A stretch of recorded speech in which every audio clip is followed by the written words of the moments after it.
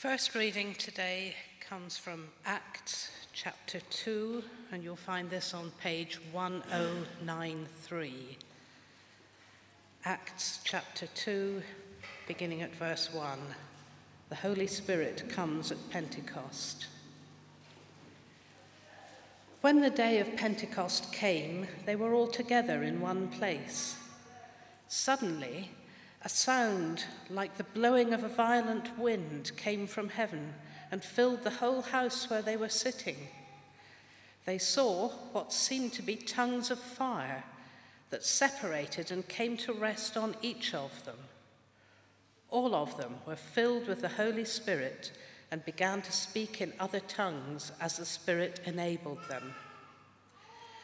Now there were staying in Jerusalem God-fearing Jews from every nation under heaven. When they heard this sound, a crowd came together in bewilderment, because each one heard their own language being spoken. Utterly amazed, they asked, "Aren't all those who are speaking Galileans?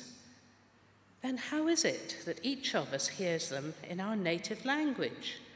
Parthians, Medes and Elamites, residents of Mesopotamia, Judea and Cappadocia, Pontus and Asia, Phrygia and Pamphylia, Egypt and the parts of Libya near Cyrene, visitors from Rome, both Jews and converts to Judaism, Cretans and Arabs. We hear them declaring the wonders of God in our own tongues." Amazed and perplexed, they asked one another, "What does this mean?" Some, however, made fun of them and said they have had too much wine. Then Peter stood up with the 11, raised his voice and addressed the crowd. "Fellow Jews, and all of you who live in Jerusalem, let me explain this to you. Listen carefully to what I say. These people are not drunk, as you suppose. It's only 9 a.m. No, this is what was spoken by the prophet Joel. In the last days, God says, I will pour out my spirit on all people. Your sons and daughters will prophesy. Your young men will see visions. Your old men will dream dreams. Even on my servants, both men and women, I will pour out my spirit in those days, and they will prophesy. I will show wonders in the heavens above and signs on the earth below, blood and fire and billows of smoke. The sun will be turned to darkness and the moon to blood before the coming of the great and glorious day of the Lord, and everyone who calls on the name of the Lord will be saved." This is the word of the Lord.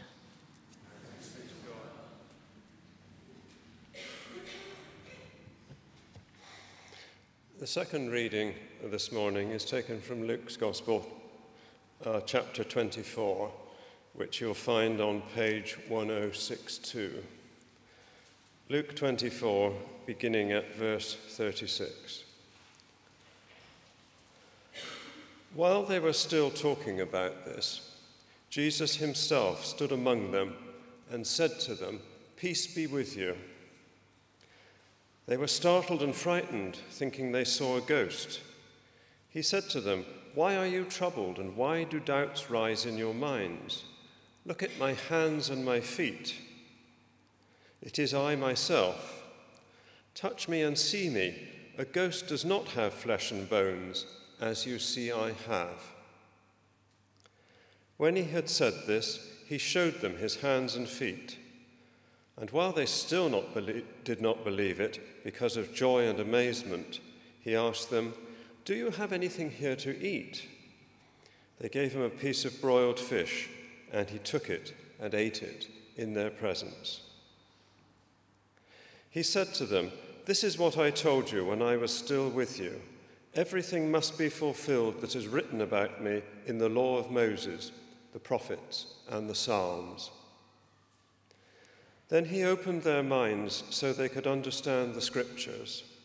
He told them, "This is what is written, the Messiah will suffer and rise from the dead on the third day, and repentance for the forgiveness of sins will be preached in his name to all nations, beginning at Jerusalem. You are witnesses of these things. I am going to send you what my Father has promised, but stay in the city until you have been clothed with power from on high. This is the word of the Lord.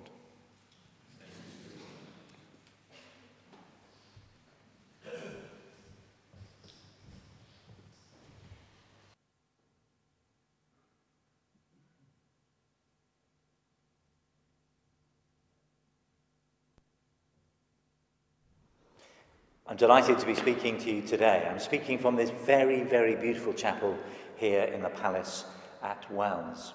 And it's a great privilege to send my greetings and love to all of you right across the diocese on this Pentecost Sunday. I'm recording this in advance of moving down here, but I've begun to bring things across. So whenever I come down, I bring something with me. So my move from Hampshire to Somerset is becoming a reality. And one of the things that I've brought down in advance is this crozier. And it was a gift to me from a retired priest in Portsmouth Diocese who I knew.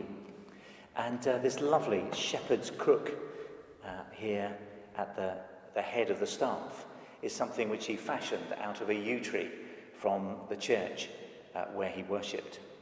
And when he'd made that, he said to me, "Now, do you have a stick? Do you have a staff that I could use in order to complete the crozier?" And I said to him, "I've got just the thing that you need." And so this beautiful stick here was cut from hazel in my own garden. And I used it. It was blackened and it was distressed in lots of ways. And I used it to stir up my bonfires. One of the things that I love to do when I can is to have a good bonfire, and especially one that might burn for 2 or 3 days. But a good bonfire needs stirring and prodding in order to keep it ablaze. And we're the same as Christians. We need to be stirred, we need to be prodded in order that we might be ablaze with the love of God. And one of the things that I'm very clear about as I continue and begin my ministry here in the diocese is that each and every day I need to ask God the Holy Spirit to stir me up in order that my life might reflect faithfully the love of Christ.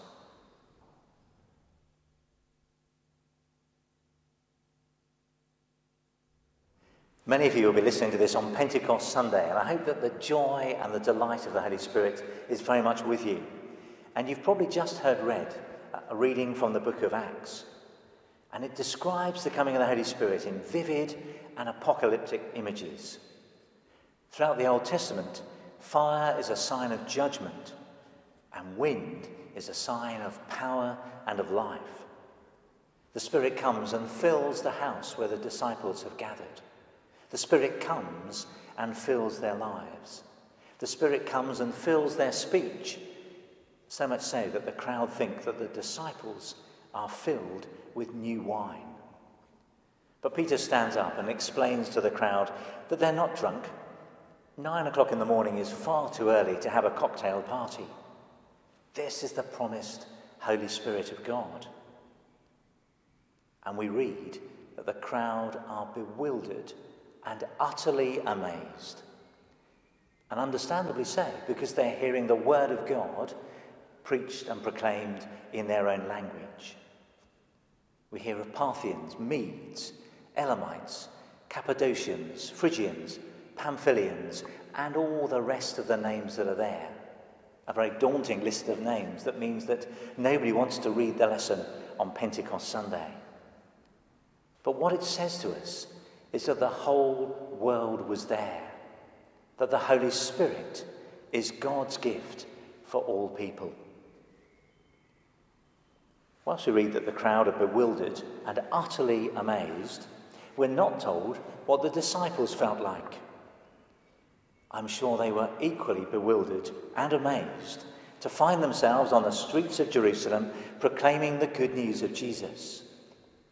Only a few days before, they'd been locked away in an upper room for fear of the authorities. And at the Last Supper, Jesus promised his disciples that when he returned to the Father, he he would send the Holy Spirit, the Comforter, to be with them. And now the Spirit had come. And the Spirit gives to those first disciples a confidence and a hope and a message of joy that they cannot keep, that they cannot contain. For the Spirit hasn't been given for them alone, but in order that the whole world might know that Jesus is alive, that Jesus has risen from the dead. And as Peter says in that first Pentecost sermon, so that everybody who calls on the name of the Lord might be saved. The experience the disciples had must have been exhilarating and terrifying at the same time. And perhaps it's the same for us today. To invite the Spirit to come into our lives is not to ask God to give us a gentle nudge. It's asking him to stir up the fire that's within us so that we may blaze, be on fire with the love and the joy and the peace of Christ. This winter, Somerset, as you know only too well, suffered terrible flooding, which caused real and lasting problems for whole communities. And I've already met and spoken with a number of people who had to live through very severe difficulties. And yet I'm amazed and delighted to have heard the many stories about the neighbourliness, care, support which people gave and people received. And it's quite clear to me that the churches were at the very, very heart of all the good things that were happening through that difficult time. But as many of you will know and perhaps also have experienced from those days, floods bring with them surging, churning, and sometimes untamable and unstoppable waters. Wind, water, fire, these are not tame images. So when we ask the Spirit to come and to fill us and to burn within us, we're asking that we might be stirred up and asking that we might be made less comfortable. The experience of the Holy Spirit, the Comforter, caused the crowd to be bewildered and utterly amazed. They were disturbed by what they experienced. I'm sure the hymn, Shine, Jesus, Shine, is familiar to most of you. And in that hymn, we're invited to sing these words. Shine, Jesus, shine. Fill this land with the Father's glory. Blaze, Spirit, blaze. Set our hearts on fire. Flow, river flow. Flood the nations with grace and mercy. Send forth your word, Lord, and let there be light. That wonderful hymn takes us to the very heart, the meaning and the joy of Pentecost. It challenges us to let the wind and the fire of the Spirit sweep through our lives, sweep through our imagination, sweep through our speech and our minds, so that we become people who are on fire with the love of God. Like the first disciples, we too will probably find this to be both exhilarating and terrifying. The power, the presence, the peace which transformed the lives of those first disciples made them a force to be reckoned with and changed the destiny of the whole known world. And so today, Pentecost Sunday, right across the diocese and indeed right across the world today, as we open ourselves to that same Holy Spirit, we're asking that the Lord will lead us into new things in following him, so that in his name we may faithfully serve the people, the churches, the communities where we live and worship.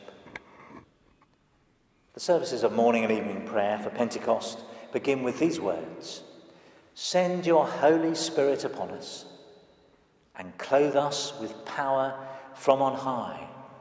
Alleluia. So as we celebrate this Pentecost, may that be the prayer of our hearts. Lord, send your Holy Spirit upon us and clothe us with power from on high, for your glory's sake. Amen Alleluia.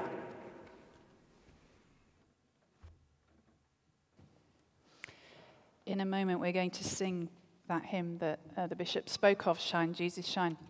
But before we do, I think it would be nice just to spend a moment in quiet. Do we dare to invite the Holy Spirit to really touch our lives?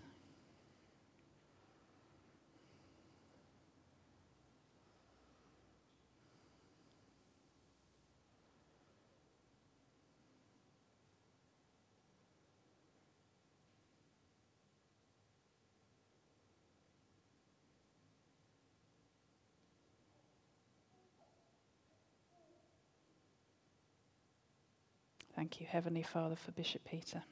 Thank you for his passion for you. That clearly his desire to see this kingdom changed in your name is not just words, it comes from the depths of his heart. And we pray that we might be a people here that allow your Holy Spirit to so move within us that our town is changed in your name. Come, Holy Spirit, come. Bring change. Bring fire. Bring renewal. Bring healing. For your name's sake we pray. Amen. And so let's stand together and sing, Shine, Jesus, Shine.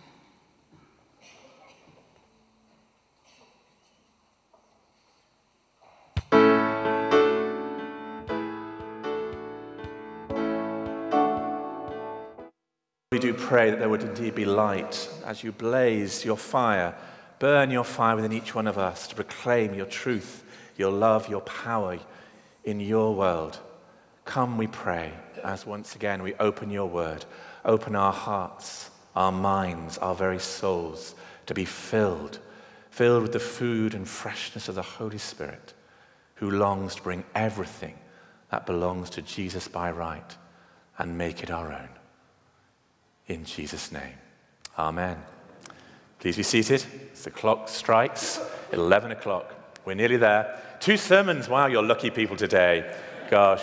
I thought, should I let just the bishop do it? And I thought, no, I must earn my crust, I thought. Earn my crust. Anyway, because I've been in Yorkshire this week. York, very flat vowels in Yorkshire. So they send their greetings to you from Scargill Community, where we've been teaching all week, Anne and I. It's been a lovely, really special week for us being back there, where I first became a Christian, and then we went on community. So they send their greetings to you. And also greetings from Hazel, who sends her greetings, blessed Pentecost, a blessed Pentecost to each one of us here, one of our mission partners in Ethiopia. Great. Thank you for praying for us. We really felt uplifted by prayer. It's quite a long journey. We're quite tired, but God did beautiful, beautiful things. He's a beautiful God. And we hear that in the sense of Luke's gospel. I love Luke's gospel because it's all about people. That people matter to Luke. And through Luke's great word of compassion and Jesus' compassion to people, Jesus has a great heart for people that Luke, as a physician, obviously reveals. And we're looking a bit, to begin with this morning, at the story of Emmaus. We're going back to Resurrection Place. The novelist George Eliot called it the most beautiful story in the world. What a lovely thing to say about the road to Emmaus story. It's in Luke 24 if you want to follow it. It's a story that takes up the whole of Luke 24. And we're reading from the final verses, often forgotten as they don't fit into normal lectionary readings. And then Luke himself goes on to write the Acts of the Apostles, or the Acts of the Holy Spirit, bringing, as we celebrated this morning, the birth of the church to life, to go out into the world, to proclaim Christ and to make disciples and to make him known. And the situation is as follows. Jesus has revealed himself to 2 disciples on the road to Emmaus. They didn't recognize him at first, which is interesting. Many people in the world just don't recognize Jesus. They do not recognize him. Some who perhaps have known him in the past but have lost him and forgotten him and wandered away. Who are those people for you? But then they do recognize him in a significant moment where he breaks bread. Do this in remembrance of me, he told them. And in breaking the bread, they are remembering, putting back together again their memories of Christ. And this leads to them to be so startled and so energized, we read, that they run all the way back to Jerusalem. That is 7 miles running. Now, we know Alex and Karen could do that. We know that. But actually, I'm not sure I could run 7 miles all the way back to Jerusalem. Because remember, it was late in the day. It was dark. They might have fallen over rubble. But they were so ablaze, and a flame filled them of the truth that Christ was now alive. They just simply had to go back to the morning 11 disciples, they thought, in Jerusalem, and share this great news that Jesus was alive. And as they get there, as they tumble into the room, so their stories begin to tumble and mingle. You'll never guess, we've seen Jesus alive. And they reply, so have we. And then we read now, it happens again. And Jesus comes. Imagine. Jesus comes among them again. And the disciples, we read, are terrified. They actually believe he's a ghost. And Jesus very kindly reveals that he's not a ghost. He is there. He's present. Look, a ghost does not have flesh and blood, as you see I have. And to prove this, he calls to them to bring food. And trembling, they bring him some fish and some honeycomb. Interesting menu. Never had it myself, but perhaps it may be good. If God can eat it, it could be good for us all. And then in front of them, he says this, if only you had read the scriptures, if only you had thought, reflected, and believed, you wouldn't be surprised now. The Messiah will suffer and die and rise, and then the kingdom of God will be proclaimed throughout the world, beginning in Jerusalem. And listen, you are to do the job. You are to wait. You thought I was a ghost. Wait, and I will send upon you the Holy Ghost, the Holy Spirit, who will fill you with power that you may bear witness to me. And some weeks later, as Jane read, it happened. The day of Pentecost came, and the disciples were transformed, spilling boldly onto the streets of the city of Jerusalem, setting out to turn the world upside down, as Peter began by proclaiming the good news of Christ. And many that day believed. 3,000 believed and were baptized. And now it's 2014, and we gather as they did. The Lord is here. His Spirit is with us. Well done. Very good. If you belong to Christ, you know that truth. You know that the Spirit already lives in you. He has brought you to faith in Jesus Christ. He's given you gifts, and I thank God for the gifts he's given people in this church to help build it up, to edify it, to grow it, to deepen its faith. The gifts that people have been given here, everybody's been given a gift. And it's great to release those gifts as we see to help build up the body. We also unpacked literally the fruits of the Spirit this morning. And he's developing in all of us the fruits of love, joy, peace, patience, kindness, self-control, all those that we showed this morning. And they're growing in us sometimes slowly, maybe painfully, in your life and in mine. So we have the Spirit, but listen, the Spirit who already dwells in you longs to come again, to overwhelm us, to enlighten us, to strengthen us, to bring new life, so that we may go on and serve Christ, serve him well, and to make him known wherever we go in our world. And the Spirit who is with us longs to keep coming to us. Like the first disciples, we are invited to wait until the power is released. And when the Spirit comes, we see, he does two things. Firstly, he will bring us a new aliveness. We will come alive. Many people have spoken when they first received the Spirit of a new way of seeing, almost like in color. But how alive do you feel this morning? Some people look really alive. Some people are, oh dear. Oh. And some people, I think, would be saying, Simon, I feel more dead than alive this morning, actually. Spiritually speaking. Your bios life is wonderful. Your heart's beating, your lungs are full, beautiful day. Open the curtains, the sun is shining. But we're also Zoe life, the spiritual life. How is that with you this morning? The Spirit's work is to bring you alive.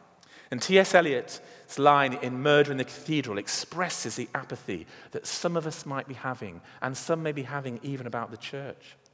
We do not wish anything to happen, he writes. 7 years we have lived quietly, succeeded in avoiding notice, living and partly living. There have been oppression and luxury. There have been poverty and license. There has been minor injustice. Yet we have gone on living, living and partly living. How different it is when we come alive, when we are alert, when we are responsive. And I was once encouraged to read this book by a wise man, Bishop V. Taylor's book called A Matter of Life and Death. Not a very inspiring cover, really, on the front of it, a very small book. But in this, Bishop Taylor describes aliveness as so. If you pick up an old brown tennis ball from the long grass in the palm of your hand, and then it starts to wriggle, you drop it quickly. And when you see it is only the children's hamster on the loose again, your alarm seems ridiculous. But at that moment of contact, when you realized, it's alive, your reaction was so prompt, and so was the hamster's. And Taylor goes on, what evidence is there that we Christians are partakers of life and will share his resurrection, unless it be some more intense aliveness in us and through us to the world, here and now, not just then. And I pray, as the bishop's been praying, that the Holy Spirit will descend upon the people in whom he dwells, causing us, as Jesus said, to have the Spirit bubble up within us, bringing new life, bringing us alive to the reality of God who does rule over all the earth, whose purposes are good and true, alive to the pain and beauty of our broken world and the specific challenges that there are for us here in Walcott. The Spirit would bring us alive to the wonderful challenge of discipleship, in the great knowledge that as we believe in God, God believes in us. I'm sending you, Jesus told the disciples, into the world for such a time as this, where the nation are hungry and thirsty. We had a wonderful wedding here yesterday, full of believers but also non-believers. And what spoke to the non-believers was the simple joy that welled up in the Christians around us as we gave thanks to God for his gift of love. An aliveness that challenges my self-preservation, my sad caution and cynicism. Aliveness that causes me to move out of my comfort zone, enabling me to take some risks, to meet people that I might possibly not want to meet, to cross bridges, to break down barriers, to expose all that sets itself up in opposition to the rule and reign of God. And so the Holy Spirit came on the Emmaus Road, causing the hearts of the disciples to do what? To burn within them. There is a passion as we are filled with the aliveness of God as the Holy Spirit dwells in us. That's the thing the Holy Spirit does. The heavenly teacher sent from God shall your whole soul inspire. Your mind shall fill with sacred truth, your heart with sacred fire. And secondly, we're nearly there, isn't that good? When the Holy Spirit comes, he will bring new awareness. Our aliveness in Christ brings an awareness of his world. The disciples were sent out onto the streets of Jerusalem, out to the ends of the earth. And the call upon our lives to live and live his praise and glory. You are witnesses of these things. We really are witnesses to the truth of God. And I'm sending upon you what my Father promises. I'm on the wrong page now. Oh, here we are. That's great. And when the Spirit came, they went out of the safe retreat of the upper room onto the hostile streets of Jerusalem, out of this beautiful church with its vision of a home of grace, where in the heart of the city, wait in the city, says the risen Christ. And then at Pentecost they go. They go out, they literally move, they do something. And Luke records in Acts 8 that Philip goes to the city of Samaria and proclaims Christ as Lord. And many believed, and then this. So there was great joy in the city. There was great joy in the city. There was great joy here yesterday. There was great joy here this morning, release, as we began with the birthday party and our opening worship. So on this Pentecost morning, the challenge to us all is very simple, really. Are we prepared to open ourselves to the coming Spirit? And as the bishop said, to the disturbing aliveness. Imagine inviting a fire into your house, a strong wind into your house, a flood into your house. A bit risky. But as he does so, the Spirit will bring a new aliveness. He will bring to us an awareness of a city in need of joy, a school in need of joy, Snow Hill Estate in need of joy. And do we have a vision as a home of grace at the heart of the city to bring joy and hope to our fragile, flawed, and fearful city? The great news of the Emmaus story, as these disciples traveled with sadness to begin with, and the risen Christ comes and draws near to them. The great joy of this is that life is stronger than death. Life is stronger than death. And over this weekend, we have been reviewing, we've been remembering D-Day, 70 years ago, when my dad, on June the 6th, 1944, was 21 years old and going over with other Marines. He was a Marine, going over to the beaches on his 21st birthday. And we're remembering there the sacrifice of lives that were laid down so that we might have life in a different way today. Costly. But new life has begun. But there's a remembrance too of death. And there's a lot of death in our society. The death of hope. The death of expectations that people have. The death of desire of marriage, the death of relationships, the death of politics even. Do we trust it? Christ, who has conquered death, brings life, and life is stronger than death. I was sat in my garden this morning at 7.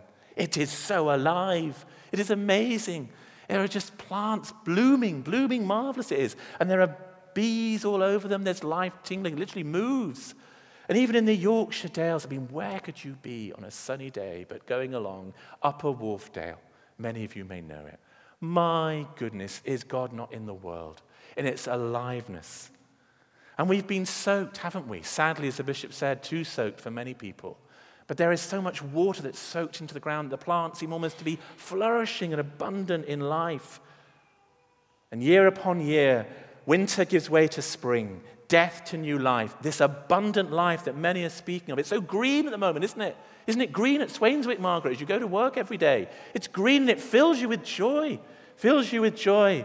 that the Spirit comes to banish our deadness, to bring life and awareness and a power so that we can bear witness to the Lord of life and death. Can you catch this vision that Jesus had for the church, that he set out before he left? Before I came, John Truscott came and asked some challenging questions to you as a church family. When asked what the prayer of people was for the church, 4 themes came across: unity, one body, love, healing. Secondly, outward focus, going out to the community, getting out there. Thirdly, a church for the local community, to use the building for the community, with the community, by the community. And fourthly, this was your prayer: the refreshing of God upon us, that he may send his Spirit afresh and renew us, that we may bear witness to Christ as Lord. I believe, I do hope, I pray, I sense we are coming to a time of refreshing. But in that time of refreshing, we have to acknowledge that some of us are only partly alive, as Eliot profoundly writes. Like the earth of Britain, we too will need a new soaking. We will need to come alive, but how? And here's a picture I share with you this morning and conclude with. It's a big lake, and on the shoreline are 3 boats: a motorboat, a rowing boat, and a sailing boat. And how do you get to the other side of the lake? Many Christians leap into the motorboat. Christ in you, the hope of glory. I can now sit back and all will be well. He will carry me safely to the other side.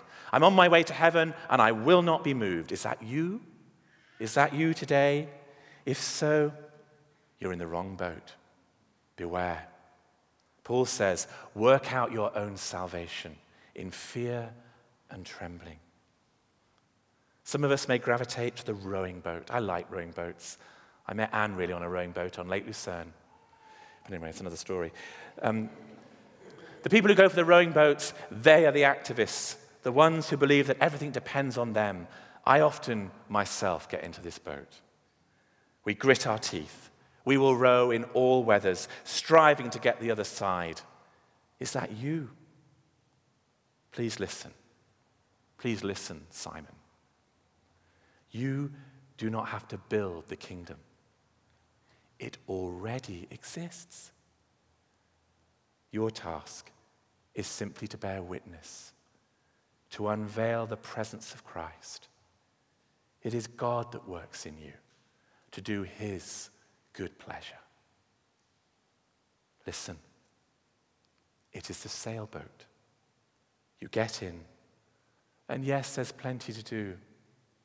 There is plenty to do in the body of Christ, all the pulling of ropes and the tackle as you move out onto the lake.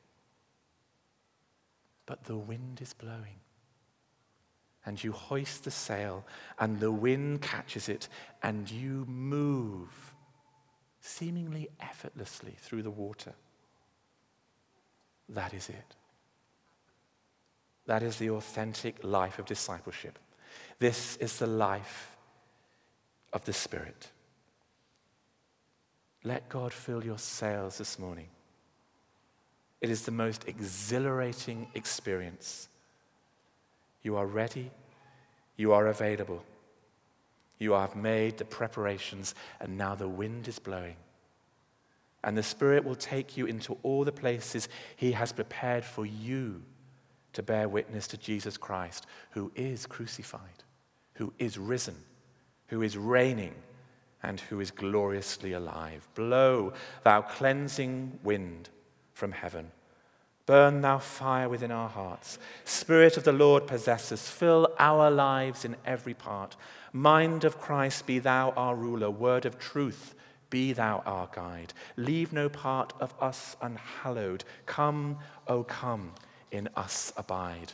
Win the world, baptize the nations. Open every blinded eye. Leave no sinner unconvicted. Leave no soul untouched and dry. Conquering love, take thou the kingdom. Rule thou over all our days. Then in glory and rejoicing, earth shall echo with your praise. May it be so. I'm going to pray, we're going to sing, and then we're going to pray for one another. If you'd like to come and just ask God for a fresh pouring of that wind upon your life. Jesus breathed on the disciples. He breathed on them, and they received the Holy Spirit. Perhaps you're feeling partly alive this morning, and you long for that aliveness. You long for the refreshing of the awareness, and you long for the renewing of the power of God. Then come, simply come, and as Esther said, we simply need to ask. Ask, and God will give. Let's pray. Lord God of the wild wind of heaven, send us your warm wind, we pray. Your fresh wind, your gentle wind, your mighty wind. It's what we want for Jesus' sake and for the world to know that he is Lord, here in Bath and to the very ends of the earth. So come and continue your work, Holy Spirit, to fill us, refresh us, revive us with the aliveness, the awareness that our hearts may burn within us. Burn within us now, we pray. In Jesus' name, amen.